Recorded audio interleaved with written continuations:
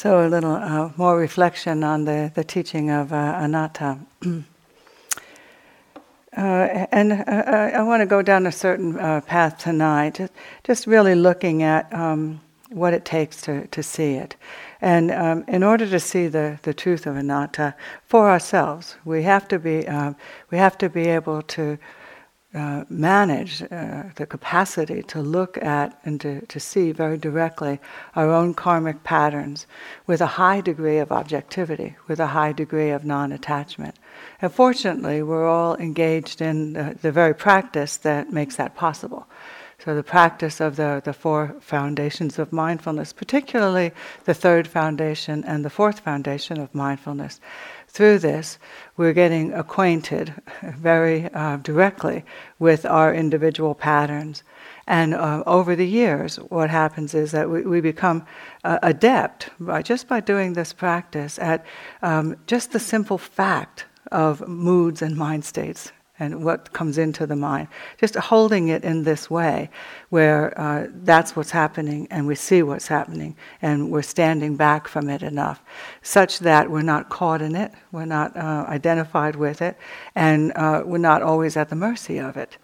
You know, for a long time, as practitioners, we suffer a lot from that habit of just being at the mercy of it. Often, it just feels like you don't have any options except to get lost in moods and mind states that arise. So this kind of non-attachment, just being able to cultivate this decidedly different vantage point in relationship to something as intimate and personal, seemingly so, as our own moods and mind state, this is huge. And what it makes possible over the years of practice is certainly it helps us to just by standing outside of things just a little bit, to feel the pain of being attached, to feel the consequences of attachment. You're getting that, even if, I was talking to somebody today, even if you don't feel like you're getting a good clean hit, even if lots of times you feel like you're only sort of vaguely getting that, really trust the process of practice that over the years, even if you're kind of half looking at it, it's going in. One is getting a sense of what it's like to be at the mercy of moods and mind states. But I think more importantly is that over time, it makes it possible to stand back enough such that one is able to see the suffering, impermanent suffering and selfless nature of these moods and mind states, and about everything that arises in the body and mind. So it does. We do that, but it also through this kind of observing, one begins to see very directly that the moods and mind states themselves that come up, especially when we're talking about the unskillful and difficult ones, all of our difficult karmic patterns are actually defending against anicca, dukkha, anatta. That's why they're happening. It's like, we don't want it to be that way. Uncertain, impermanent, not subject to our control. So what do? We want something. We get caught up in ill will. We get caught in restlessness and agitation and sloth. I mean, this is where states are born out of the delusion of the mind, the delusion, the inability to see the way that things actually are. I mean, at a very precise level, this is what the Buddha is pointing to. And so that last part is deep stuff. I mean, we want to realize that. And it's only made possible, that kind of seeing is only made possible through profound non-attachment and non-identification. So, I mean, just looking at that much, we can see that there's layers to our practice, isn't there? You got to peel through one layer, then you come to another layer, then you come to another layer. And our work as practitioners is to work through those layers and do our level best all along the way to get more and more objective and impersonal about what we're observing, about what we're seeing. And so the first layer is critical, and you can go in and out of seeing this very clearly for many years in practice, I think. because the various things that we're seeing, the karmic patterns, have varying degrees of intensity. Some are easy to get outside of, some are not so easy to get outside of, right? You've probably seen this. And so the first layer is just to know that we're in a mind state. And you might say, well, duh, but we don't know it. You're in it, you can't be in it and know that you're in it at the same time. So when the identification and the attachment is strong, that's mind states are us, this is who we are. And so in the unawakened state, we're just not aware in this way. And certainly not aware of patterns as such. This is a mind state. This is a mood I've latched onto, right? It takes a while, maybe a number of years in practice to get that perspective, to get that kind of perspective. And so what happens is they just come and go, and we're just blindly caught in them most of the time, or we're pushing one away or grabbing hold of another one. In this image of a monkey kind of swinging through the vines in the jungle and going from one vine to the next, from one tree to the next. It's a very apt image for the condition of being an unawake, ordinary human being. And so we just kind of live in a very compulsive mode, picking one thing up, dropping it only to grab another, and just being on automatic pilot, not having a whole lot of say about all of this.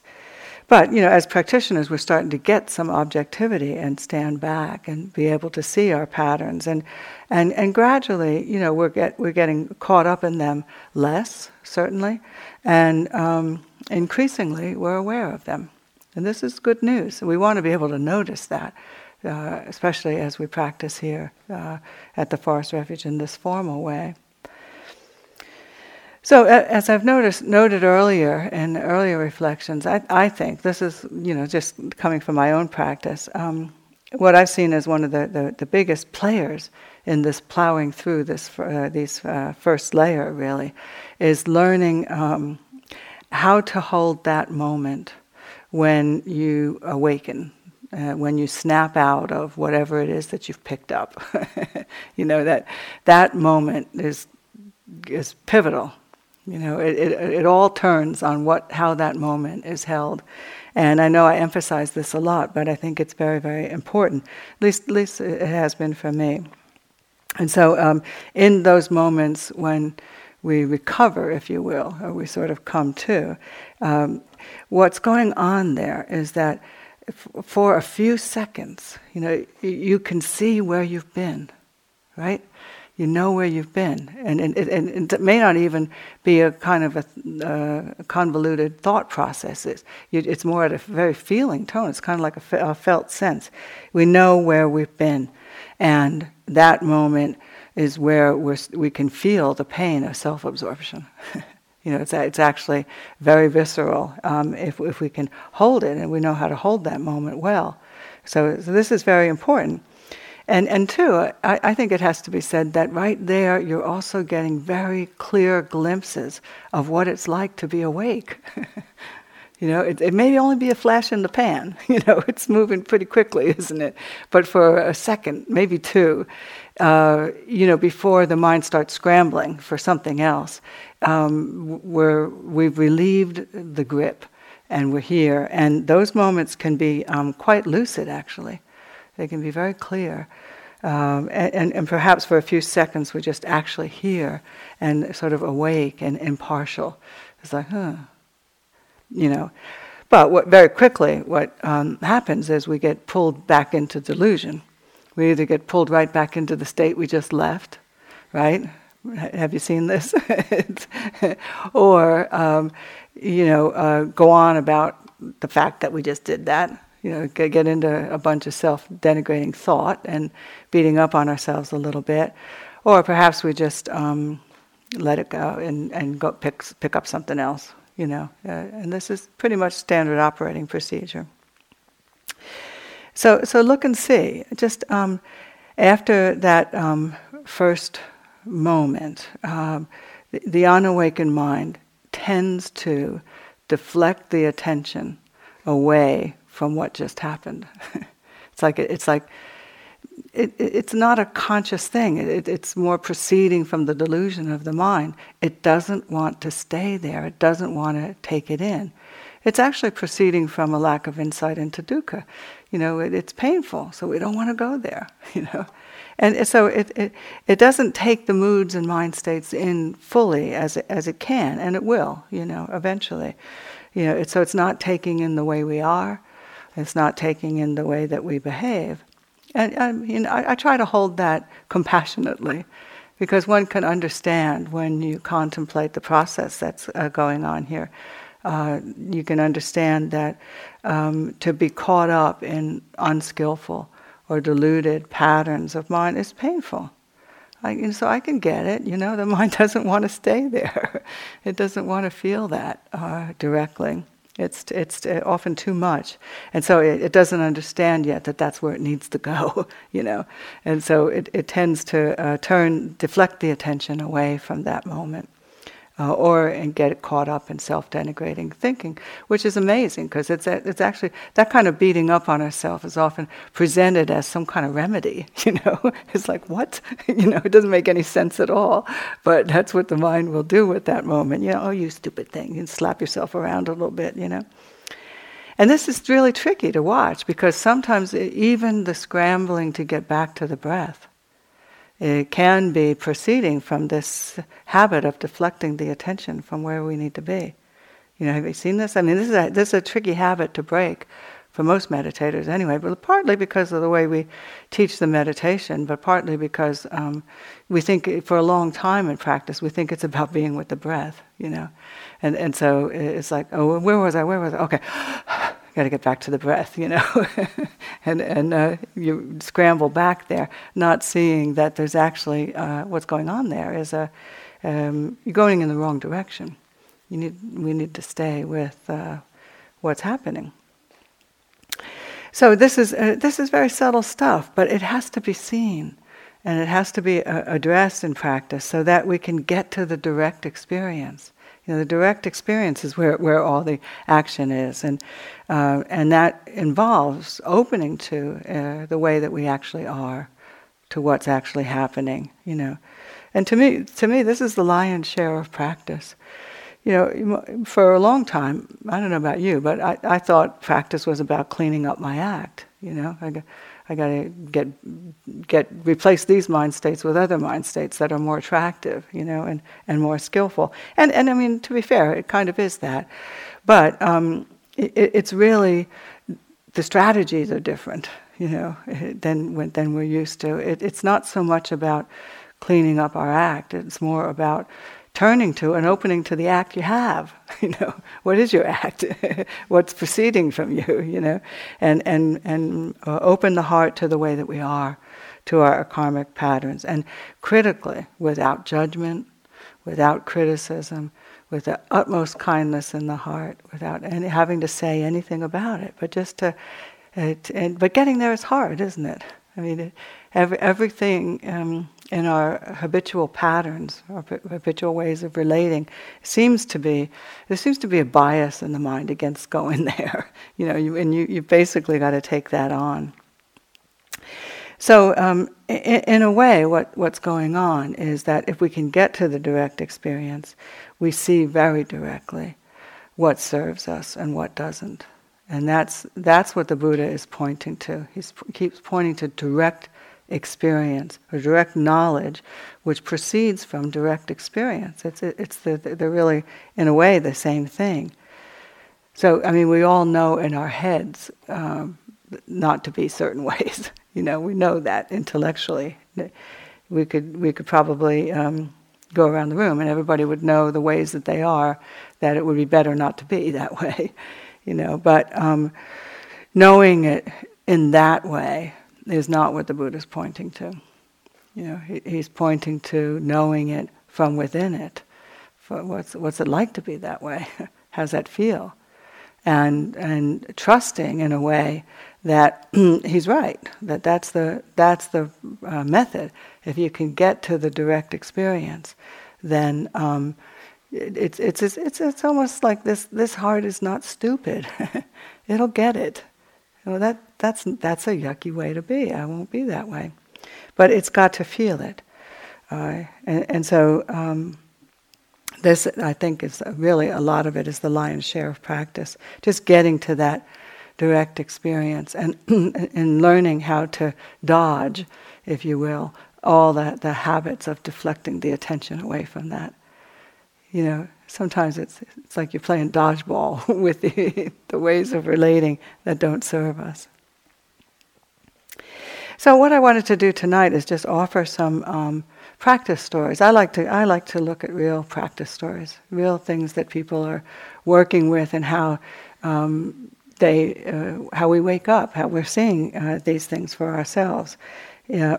So and really I'll use the 5 hindrances as a guide, just to look at some of these ways, and to see how we're looking at those in such a way that we learn about the patterns, we learn about attachment, and we learn about the consequences of being caught up in these patterns.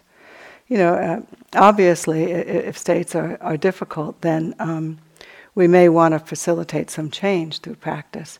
And the Buddha says we do change. We can and we do change. But this happens, as I said, primarily from changing our relationship with what we see. And seeing what we see and changing our relationship with it. And over time, what happens is we stop grabbing, we stop indulging, we stop fighting and resisting. And this tendency to relate to what are really mental events, you know, begins to relate to them with attachment or resistance in one form or another. It just weakens, doesn't it? I mean, don't you find for the years of practice, all the hours and hours you've put in on the cushion and looking at your mind in daily life, you know, don't you find you're better? And that habit of being caught is weakening. Those are very important moments to notice, by the way. So here's a little story about greed. This is obviously the mind that keeps wanting things that it doesn't have. I was talking with someone a while back who really struggles with fantasy. And I could really relate, because I can fantasize with the best of them, you know. And you spend many, many hours of our lives thinking about what might be, you know, what we could have. And so she reported that she realized that she gets in these states where she's irritated with her life. She's finding fault with things, what's going on in the present. And so she imagines a better world. And she just starts dreaming, and she moves into that world.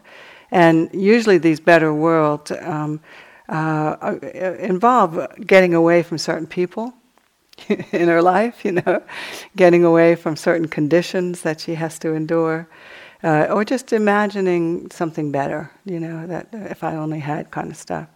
And mind you, this is all being done in the interest of finding happiness. So it's not a totally unkind effort, you know. The mind is we're just trying to get to a state of happiness.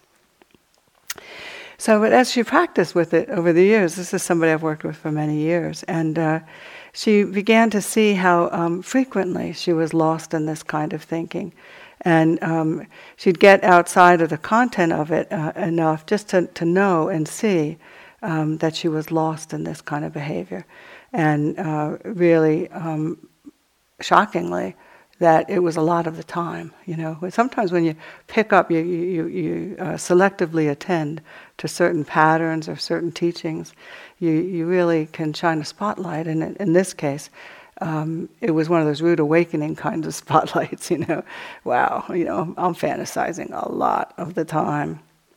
And just dreaming about things. And granted, she's talking about specific fantasies about her life, but this is the same dynamic that goes on when you're sitting here thinking about getting a cup of tea, or, you know, going for a walk or taking a shower or something like that. That movement of the mind, granted those are benign impulses, but it's that movement of the mind, that the wanting mind that we want to see.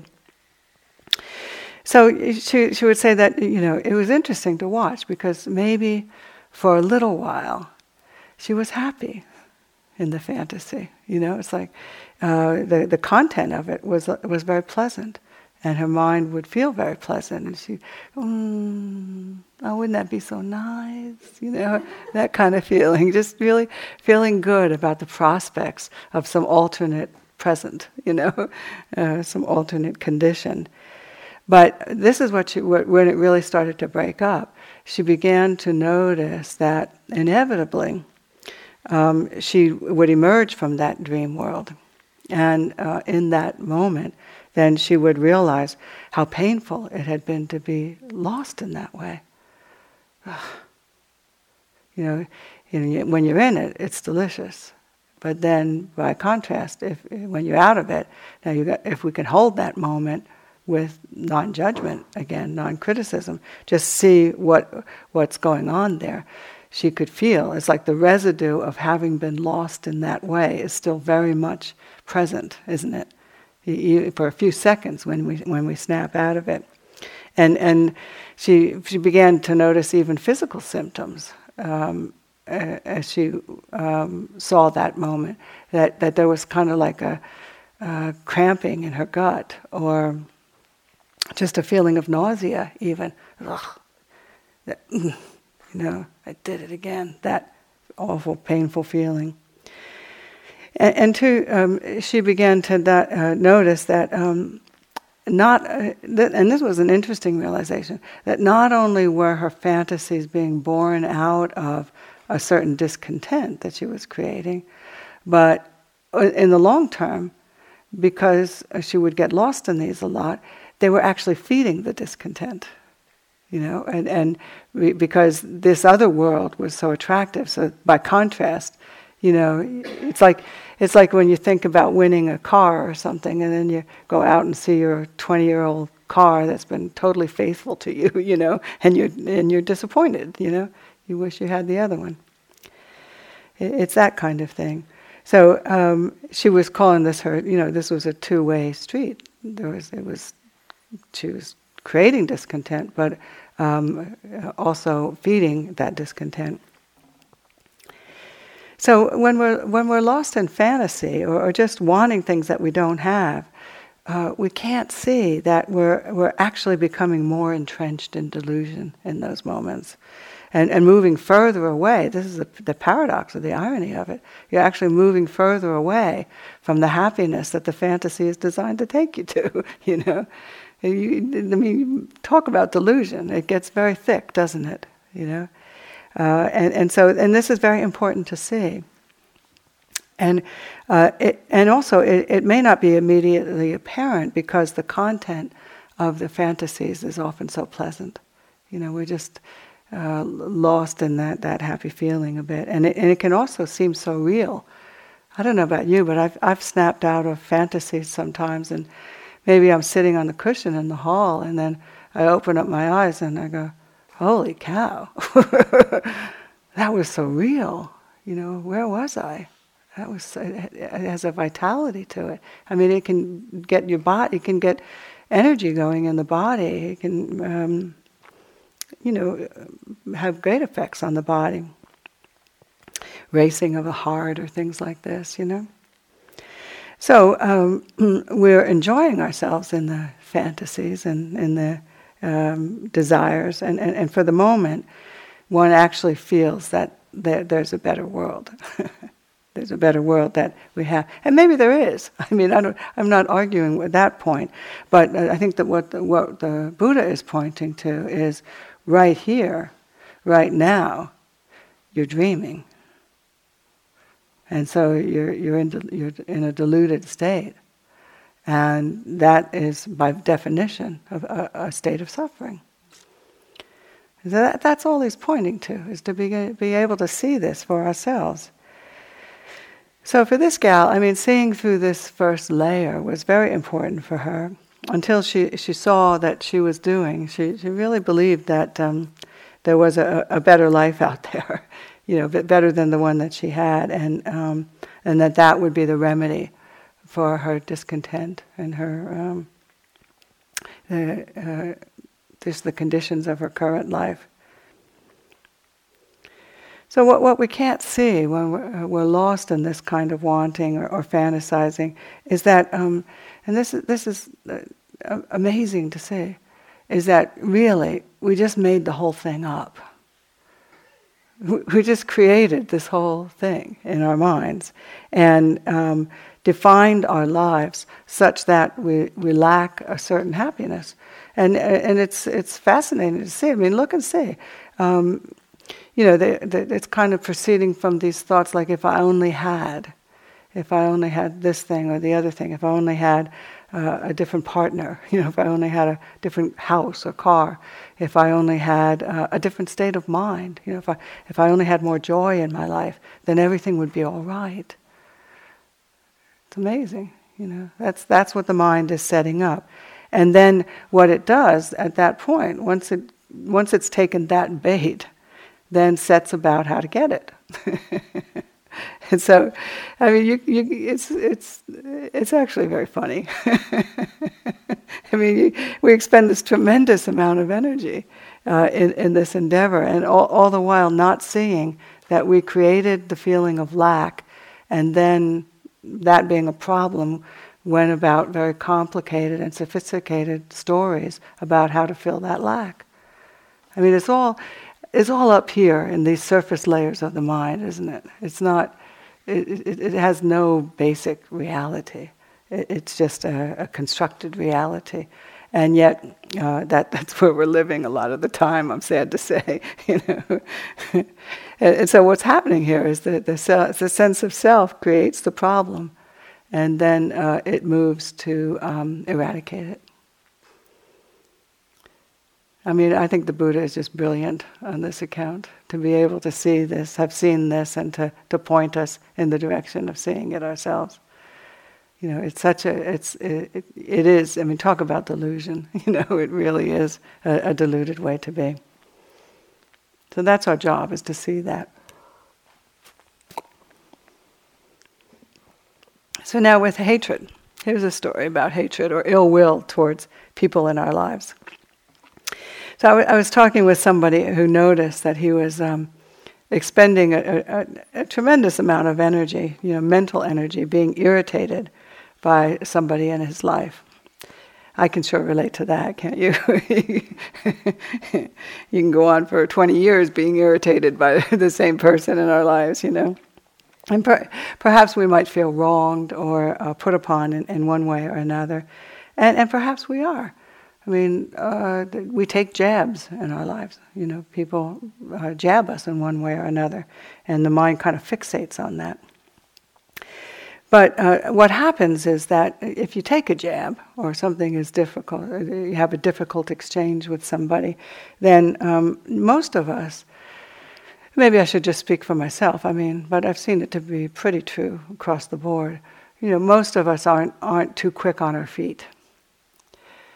Something comes at us, and you may not be able to identify that you just took a jab or address it in any way, and as it's happening, just right there in the moment when it's actually happening, and so instead, what happens is the mind will quickly get caught up in battling with that offensive behavior or the offensive person. And that's what this fellow was caught in. He began to see that and understand it. And this can be further complicated by the fact that often the exact nature of what it is that's irritating us, we don't even know. You can't even see it. There's constellations, aren't there? There's a lot of little stuff going on. I don't like it and I can't get to it. I don't even know what it is about them or what it is about what they did. And that can really complicate it, so that you have this experience of spending days or weeks just trying to get clear on what's bothering us. And in the meantime, what's happening is that, one is expending a tremendous amount of energy obsessing. Have you ever done this? You just go on and on and on about that moment. And the stories can get quite sophisticated and quite complex. So when the mind goes on and on like this, it's not actually making direct contact. Can you feel that? It's dancing around it. It's doing everything that it can to avoid the direct contact. In the same way as I was just talking about. It's kind of going into fight mode and resistance. That's ill will. That's the energy of ill will. Get me out of here. Get me away from this. And much of obsessive thinking is just that. It's actually a reverberation of, it's like a remembering what happened and a re-arising of the pain associated with that. And so the mind is over and over and over and over and over and over again trying to get rid of that pain, trying to get away from that. So we don't like behaviors that are coming at us, and the mind is trying to deal with that pain. Even whether it's real or imagined, it doesn't even matter. That's what's going on here. So with this fella, it had taken many months. In fact, I think it was well into a year to sort of untangle this and to begin to see what he was doing. And he would whine about, I've been looking at this for a year. I said, a year is good, Some people are looking at this stuff for 20, 30, 40 years, It's okay, a year is good. I've certainly seen that in myself. So throughout the thing that's going on here is throughout the course of any given day, you're going to take a lot of jabs. Some of them are very minor, some of them are stronger. That's the way it is. And to see this and to recognize it is actually one of the main inroads into insight into dukkha. We want to see it. This is the way it is for human beings. There's dukkha, and it's coming at us in many different forms and many different angles throughout the course of any given day. And so to feel offended by it, or to feel that something needs to be done about it, and it's just that kind of like the inroad to obsessive thinking and to self-view, and right there is the dividing line, where the action is, where that sense of self is getting formed, and where obsessive thinking is beginning. So the idea here then is to stop hating. Stop turning to what's coming at us from the world with ill will, and just get to the harm of that itself. Just lose the reactive pattern to a condition that is 100% unavoidable as a human being. There is going to be this. You're going to get jabbed. The question is like how often, where it's going to come from, and how hard it's going to hurt. That's all there is to it. The jabs are going to be there. And so, if we can just get to the harm itself, to get to the dukkha of it all, then we can acknowledge it. Acknowledge that we just got jabbed. If you can feel that, this is critical. It's not personal. It's not them. It's not me. It's not it. It's just that's what just happened, right? So I'm here. I'm in the direct experience. This is what happened, and then you've got options, because it can, depending on the level of insight and the amount of calm in that moment. You can actually just know it as another normal moment in samsara. It's and for myself, this has been a very liberating part of practice. Is just to stop getting my feathers ruffled so much. Over ordinary. So much of what's coming at us that we don't like or that bothers us is not like, people aren't consciously trying to hurt us.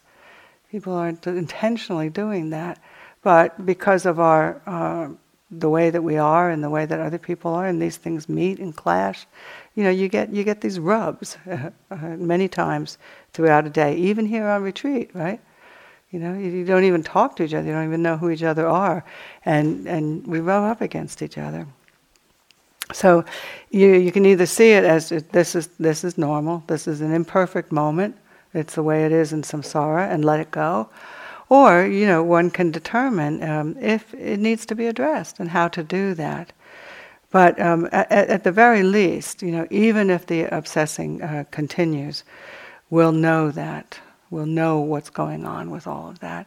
That the mind is just remembering that pain and trying to deal with it, remembering that pain and trying to deal with it.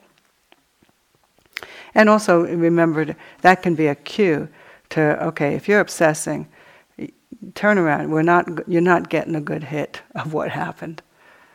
We need to go there. That's the place where the action actually is. So sloth. Sloth's an interesting one, isn't it? I call it my I don't wanna voice. I don't wanna.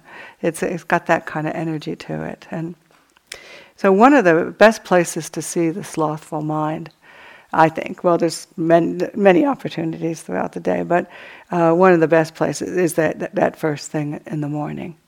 And so here you are, you wake up, and if you've ever engaged in an internal battle about whether to get up or not to get up, you know what I'm talking about. This is where there's a lot of action right there and a lot of opportunity for insight. What we have going on often first thing in the morning is kind of like a clash of conflicting intentions.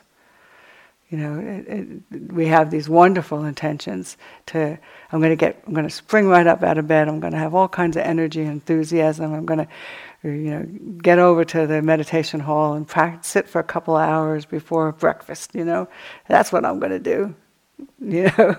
And a lot of excitement. That's my intention. That's what I want to do. And then on the other hand, you've got this warm, cozy bed, and the pleasure of all of that, and the wish to stay there. So the battlefield dialogue or the debate that goes on in those moments can feel very rational. I mean, just look and see that what the mind is saying, what the mind is throwing up as to how to deal with or what to do with that moment. So maybe you might look at the clock. That's a big one. Look at the clock and decide the clock is going to tell me what to do, because I'll decide by what time it is and by calculating how many hours I've slept if I should get up. And maybe if I didn't sleep enough yet, despite the fact that I might be wide awake, then the compassionate thing to do would be to roll over, go back to bed. and we might, the truth is you might need more sleep. We want to know that, we might have that feeling that we need more sleep, and maybe we do. But often we notice, especially on retreat, that when you wake up, you're often wide awake. And then the inner Dhamma coach starts issuing directives, doesn't it?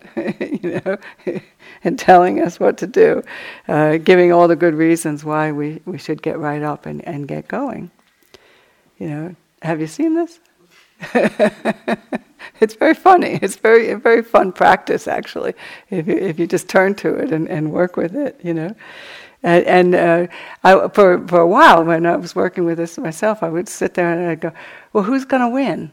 And just wait and see which voice wins and which one is the one that propels me or turns me over, And that's because we're stuck in the debate.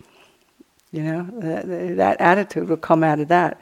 So, but if we're practicing with it skillfully, and hopefully we are, then we learn just to, you're going to learn a lot about attachment and a lot about the consequences of it. But when you can get to the direct experience, and this is where it really gets rich, just like when you see this kind of debate going on in the mind, and the mind is desperately trying to figure out the right thing to do. But often it's just a ploy to stay in bed, because the whole time that you're caught in the debate, you can still lay there and stay warm and cozy, and maybe miss the morning sit, So, but when we can get to the direct experience of it all, then, it's amazing. You just settle down, take that deep breath. Don't get caught in the debate. Just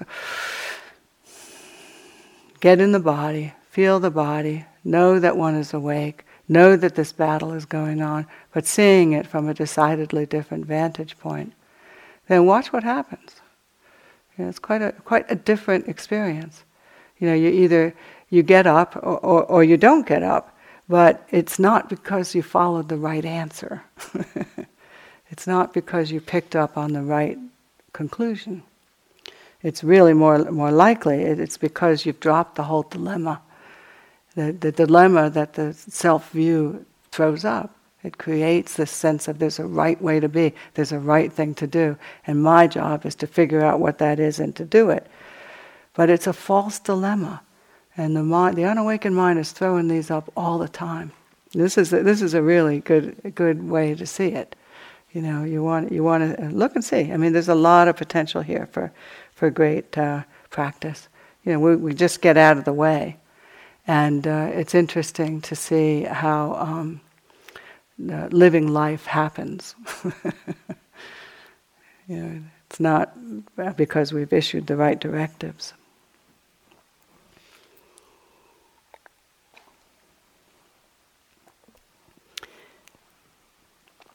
So with restlessness and worry, this is coming from a fellow I was talking to who just worries a lot about the future. And he's always anticipating a gloomy future, and then afraid that if he doesn't do this and if he doesn't do that, then things are going to go wrong. Things are going to go terribly wrong, or he won't be secure. He won't establish a kind of security in his life. And so he's a very nervous person. He runs himself ragged with this kind of thinking, and anxiety is really the dominant feature of his temperament. So this, I mean, ours may not be as severe as that, but look and see. I mean, this is a really good thing to contemplate. What goes on when the mind imagines a gloomy future, or things being out of control, and things going terribly wrong or terribly awry, and then we start to relate to that with worry and anxiety. What we don't see in that, very similar to the other things, is that we just created the gloomy future, and now we're afraid of it.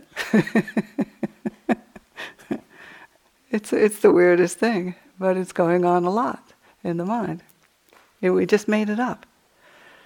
We just imagined it, and now we're scared and nervous because of that. It's all you can feel the attachment, can't you? You just feel the fabrications in the mind, and feel how we move into them, and how we relate based on some notion that what we just created has a reality outside of the fact that we're just thinking, we're just imagining. So the thing is, and this is anicca, dukkha, and anatta are really tied up with restlessness, certainly with all the hindrances. But why the Buddha is pointing these three characteristics is really relevant here. We don't have control. We never have, never will. And no matter what we do, it's likely that we're going to suffer. You're going to take a jab. I guarantee you, you're going to get jabbed. And we don't know what is going to happen. Everything is uncertain. We're very vulnerable. That's the way it is with the human realm. That's the way it is with being a human being. And this is what we got born into. So, you have this sense of, well, good luck trying to make that not be the way it is, because that's plain and simply the way it is. And one needs to open to those realities. And we can see how not realizing anicca, dukkha, and anatta lies at the heart of so much of our anxiety. So, but it's interesting, because admittedly, and this is the conversation I had with this fellow, it gets tricky, because one could say, well, if I do this and this and this, then it would be more likely that things would come out okay. Yeah? You know that one? The thing, and this is where it's tricky, because that's true. That's true at one level, but it's also not true. And you can see the delusion here. In a way, we're playing the odds when we expend a tremendous amount of energy securing the future. So, and one could say, well, I could store away my treasures and I'll be better off. And that's true.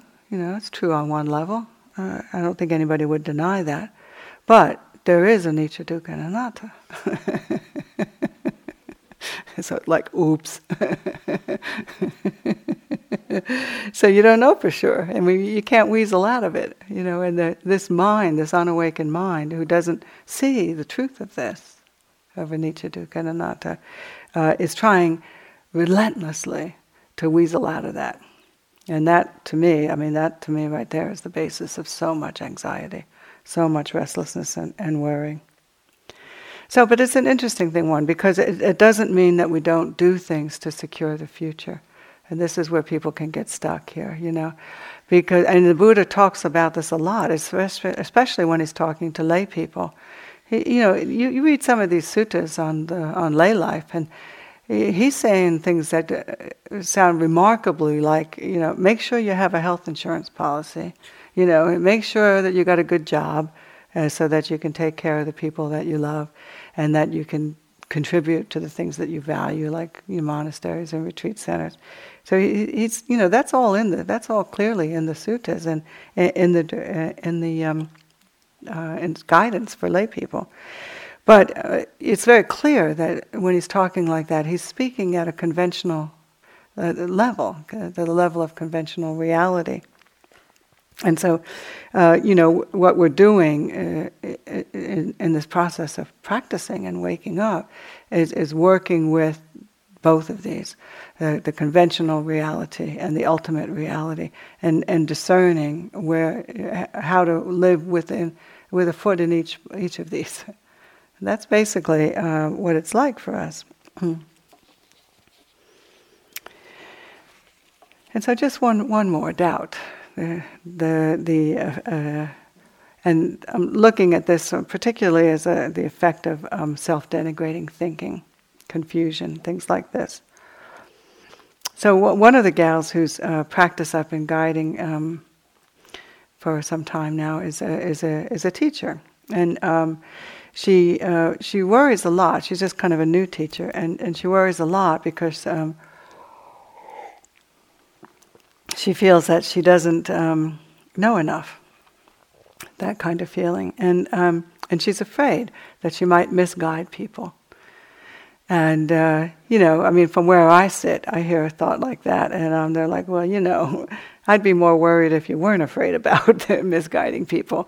That's, you want to have that concern. You want to know that you're clear and look and make sure that your understanding of Dhamma is precise. And the key to me with that is talk about what you know. Don't talk about what you don't know, And so we would talk about this. But there was more to it for her. And she went on to ask, how can I advise people when I can't stop the behaviors myself? Yeah? And you've probably felt it even if you aren't a teacher, just guiding children or talking with friends. It's the same kind of thing. But, again, I laughed with her and I said that, knowing what to do and being able to do it at all times, these are two different things, and you really want to be clear about that. It's not, I don't think that's the expectation. And I asked her, haven't you had the experience of garnering an insight and into certain patterns, and really being able to see in one moment just how it's happening and how you keep being deluded by it, and then not being able to do it in the next moment? Yeah. Well, this is something that the Buddha is pointing to, actually, in the Satipatthana Sutta, where he points to what he calls, it's in the feeling section, unworldly, unpleasant feeling. And there's different interpretations of this, but what it's pointing to, one of them, key interpretations, is it's the pain that we feel on the heels of insight, because when we can't sustain that insight or can't act upon it right after having seen, right? And it's an important, I mean, it's interesting to me that it's pointing to in the Satipatthana, because basically what that's saying is you need to feel that. Don't go away from it. You need to feel what that feels like, because right there we're touching the depth of the pain of delusion, but without criticism. It's not an indictment. It's not there's something wrong with you. It actually, when you touch those feelings, it can really arouse spiritual urgency. It can arouse interest. It can arouse investigation, because one is going, wow, I thought I saw it, now I don't. And so what do I need to do? How do I need to practice in order to bring that up more fully? And so this is very important, but if we don't understand the process and understand the dynamic, then it's a huge setup for skeptical doubt, and the spinning in the mind of wanting to know things that we don't know fully yet, wanting to make things certain that aren't certain, wanting to make things permanent that aren't permanent for us. And so also I think that what's important to realize is that what's happening in those moments is that we're also seeing the sheer force of the karmic patterns. And that we need to see as well. That's part of understanding the truth of karma. That these patterns that we're entrenched in have a vitality. And you can be sitting there and you can be, looking a hindrance right in the eye and not be able to offset it, can't you? Have you had that? Yeah. I mean, it's like I know you, I've become you, just that quickly. So, I mean, this all has to be seen and held appropriately, so that we don't get pulled down into doubt and confusion. You've just got to see this kind of thinking, the thinking that takes exception or wants to make this some huge problem, and just put it under a microscope. It's doubt. That's all. It's just, it's going to happen, and we can dissect what's going on there. So what's happening in those moments is very much like we're describing with the other ones. We touch a place of not knowing, not being able to see clearly, not understanding. And then the mind resists that. It wants to know.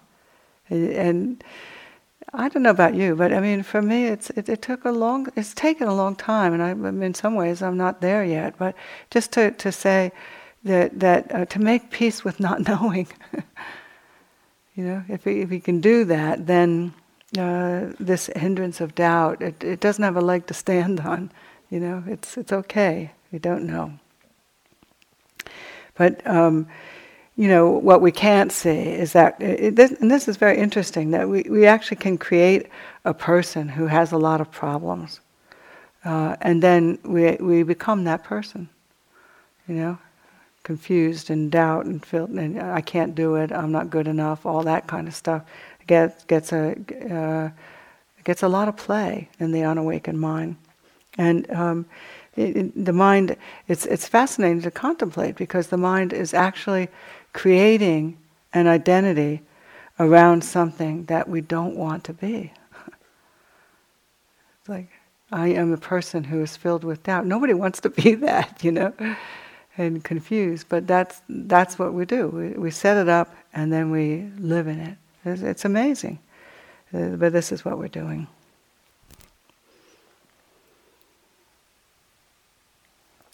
So we just need to be as relentless in our efforts to see what the mind is doing and what is happening as the mind is determined to stay confused.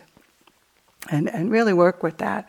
And I think it's very important to understand that these 5 hindrances, I really saw them one time as the unawakened mind's best guess at what to do about anicca, dukkha, and anatta. Yeah, that's the best that this mind can come up with. Oh, I know what I'll do. I'll hate it. I'll worry about it. I'll get confused. I'll smash and thrash it. That's what it's doing. So they're defense mechanisms. They're defenses against anicca, dukkha, and anatta. And without this kind of open-hearted seeing of the patterns, particularly these hindrances, the karmic patterns that arise in us, we can't see how we're attaching to them, and we can't see the consequences of doing that. And we can't see how the hindrances are actually the manifestation of self-view. They're really very much the same thing. And certainly as long as we're tangled in all that, we can't see the 3 characteristics. So just, what I've been trying to do here is just weave together and help us realize how these are all tangled up together. This is all self-view, the hindrances, not seeing anicca, dukkha, and anatta, attachment, not realizing the consequences of certain states, not being able to see that we're in states. This is all tied up together. And so I hope in some way some of these thoughts are helpful for you in your practice tonight. Shall we sit for a minute?